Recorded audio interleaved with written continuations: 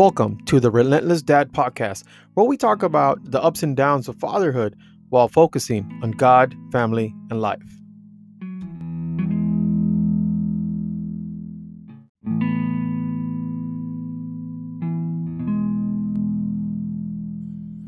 How's it going, dads?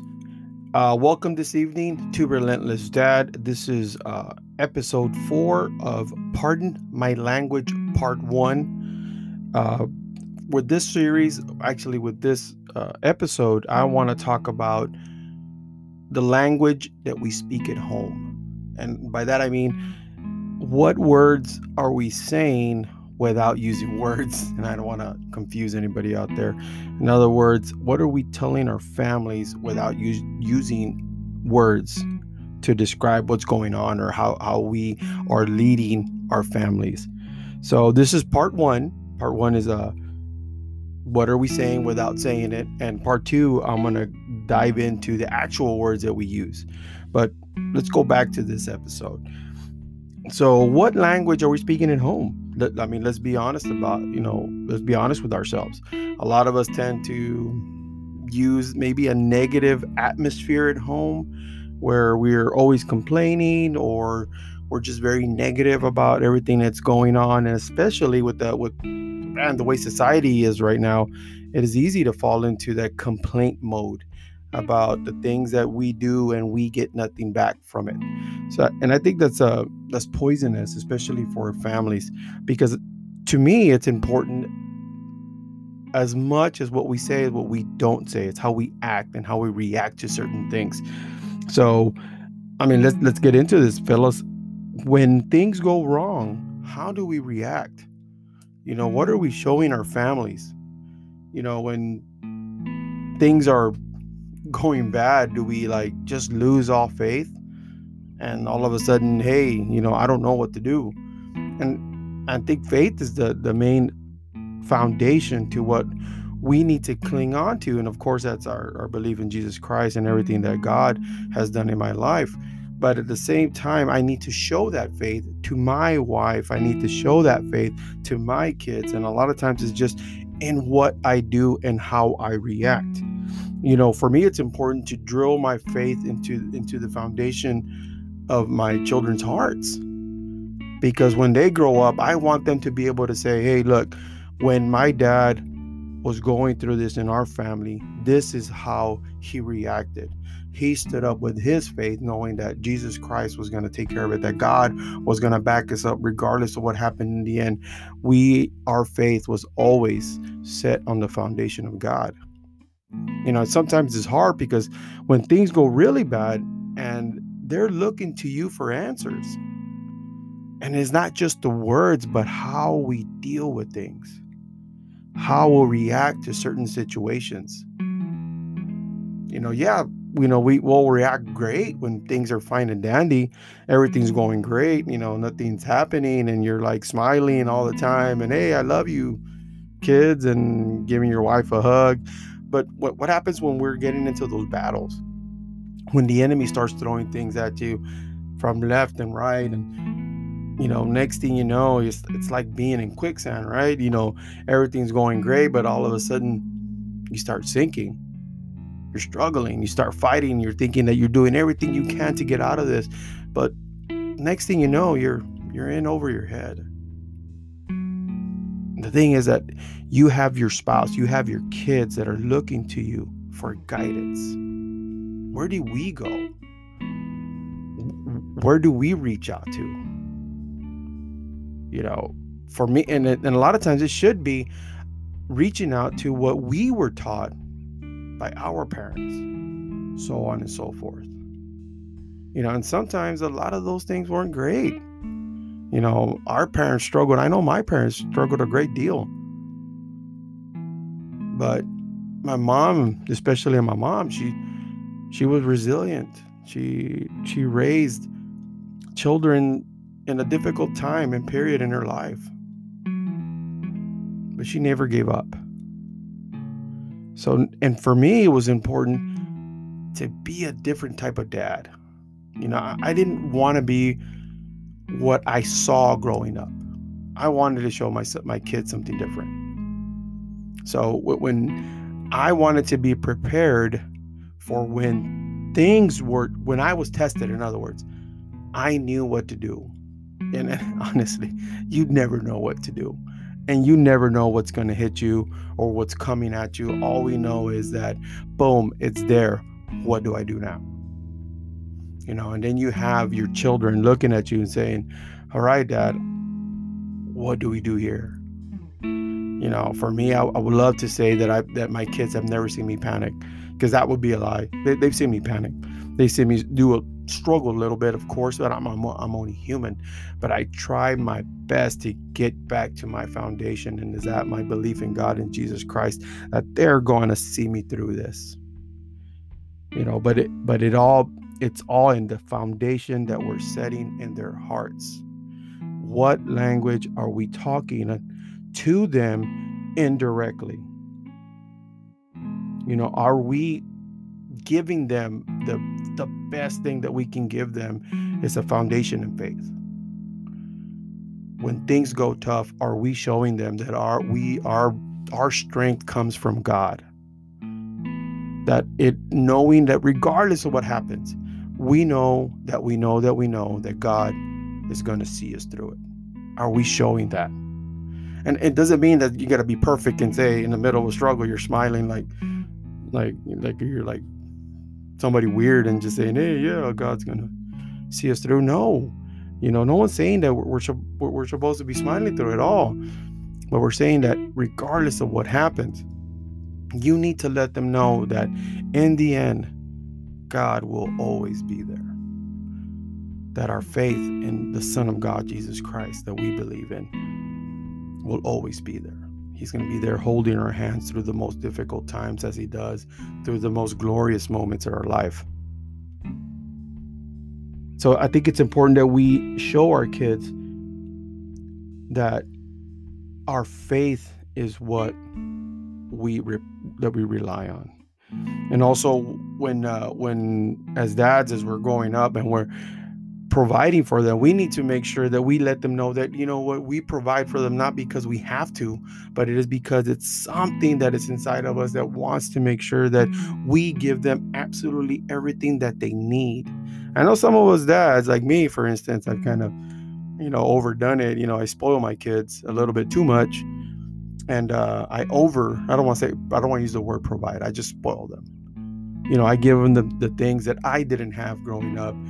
And now I think I'm kind of seeing it, hey, you know what? I need to kind of change my outlook at that a little bit, because I don't want them to just know the material side, but also show them that myself and their mom, my wife, we work hard for the things that we give them, but we do it with joy. And not because, okay, I got to wake up every morning to go to a job so I can put food on the table and a roof over their heads. It's the words that we use without using words. I want my kids to know that I get up every morning because I love them, because I love my wife, because I want them to have everything that they need. Food on the table, a roof over their head, clothes on their back. I want them to understand that money isn't everything, but the fact that we lack for nothing is the most important thing. Because I know sometimes, dads tend to complain about going to work, and sometimes these kids don't deserve it because they're rude or they talk back or they're disrespectful. But that goes back all into how we talk to them. What type of relationship do we have with our kids? Do we spend real time with them? I try to go to walk with my kids every once in a while, just to go and see how it's going on, just have a great conversation, get a little bit of exercise in as much as possible. God knows I need it. But it's in those small moments that it really sinks into their memories. The things that my dad would do, the memories that they have, because they in turn will do the very same thing with their families and their children. Spend time with them, providing for them because they love them, because of who God is in our hearts. And lastly, regardless of what happens, never give up on our kids. That's damaging to know that when they mess up and then we show them that we give up on them, they're never going to get it. They're always going to misbehave. You know what? And I'll raise my hand here first because I sometimes, not saying it, but in my attitude, I show my kids, hey, oh, you're always misbehaving. You're never going to change. It is important that we understand the language that we speak at home. Never give up on your kids. And always be a praying dad, and pray with them, dads. Pray with your kids. Pray with your spouse. Pray with your families. Be the one who leads the prayer. Because unfortunately, so many dads out there have left the role of the spiritual priest to our spouses. And not that she can't handle it. I thank God every day that I'm married to a woman who is as much in love with God as she is in love with me. That she is spirit filled. But we have to be the ones that are leading.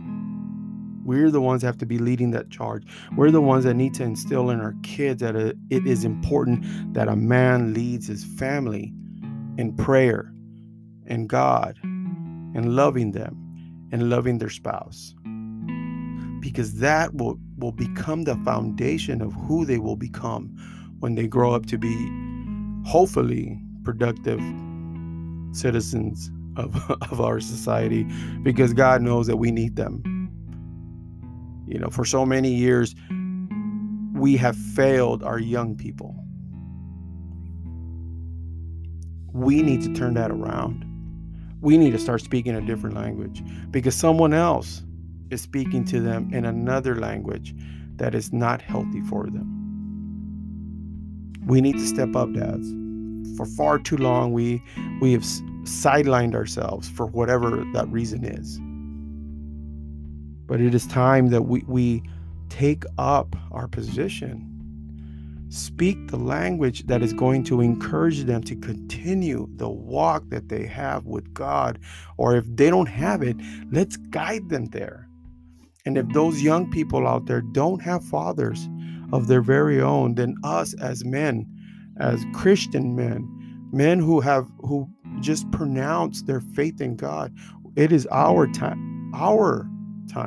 to rise up and be those dads that they don't have. Guide them in the right path. It's not that they don't want to be guided. No one's there to guide them. It is important that we speak up. Say the things that we believe. And when they mess up, forgive them. Accept them back with open arms. Like the story of the prodigal son. Everybody knows the story of the prodigal son. The son asked dad for his part of the inheritance. The dad gives it to him. It was very weird for a younger son to ask for inheritance over the older son back in those times. And the dad did it, gave it to him. The son went, made mistakes. He just did so many boneheaded things, excuse my language. But guess what? In the end of it all, when the dad saw him coming home, he ran to his son to meet him where he was at. He hugged them, clothed them, fed them, and said, "My son was dead. Now he is alive." We need to have that with all of our children in society today. It takes a village to raise a child. Let's start being that village. You see a young person who is lacking that guidance, step up to the plate. Let's be dads to all our kids, even if they're not ours in blood. Because we need to be that living word, that living letter written in our hearts. So I'm going to read the scripture for you guys, 2 Corinthians chapter 3, verses 2 to 3. We'll start from the beginning.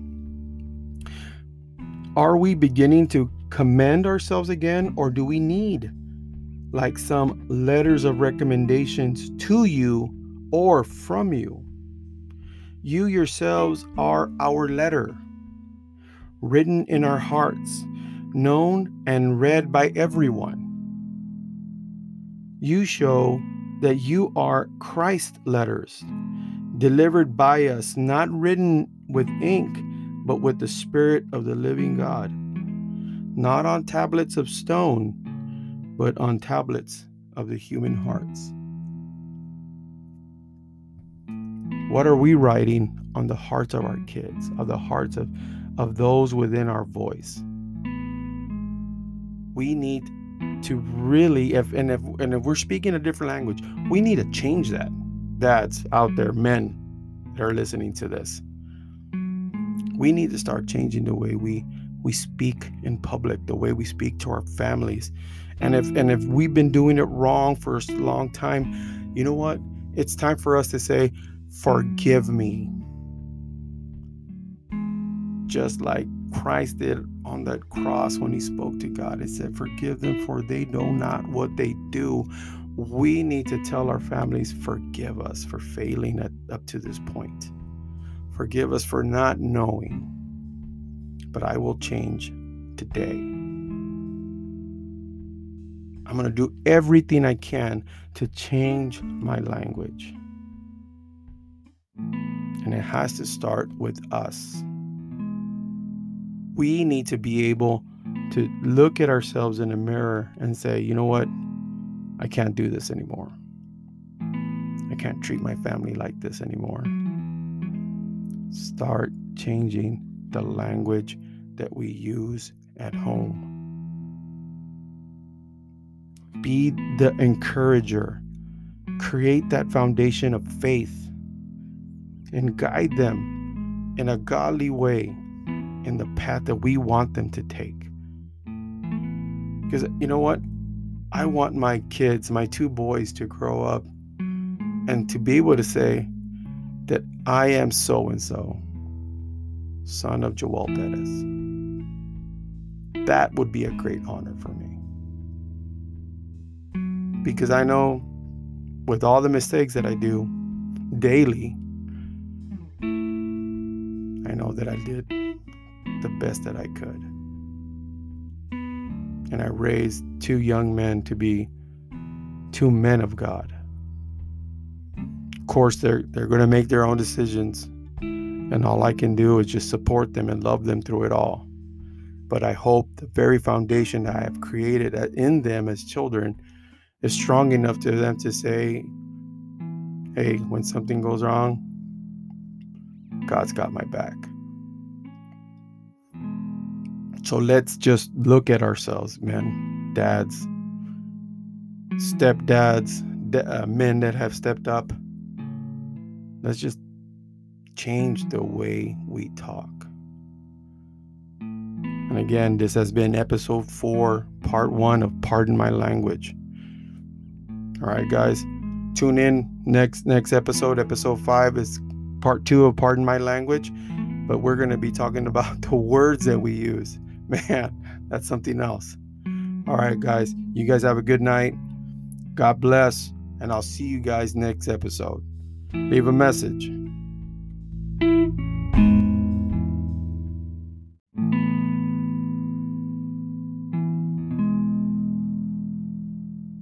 Please join me every week as we continue to grow, discuss, and encourage one another, not only to see God and cultivate our relation with Jesus as we navigate through this dad life. Please subscribe and leave a comment.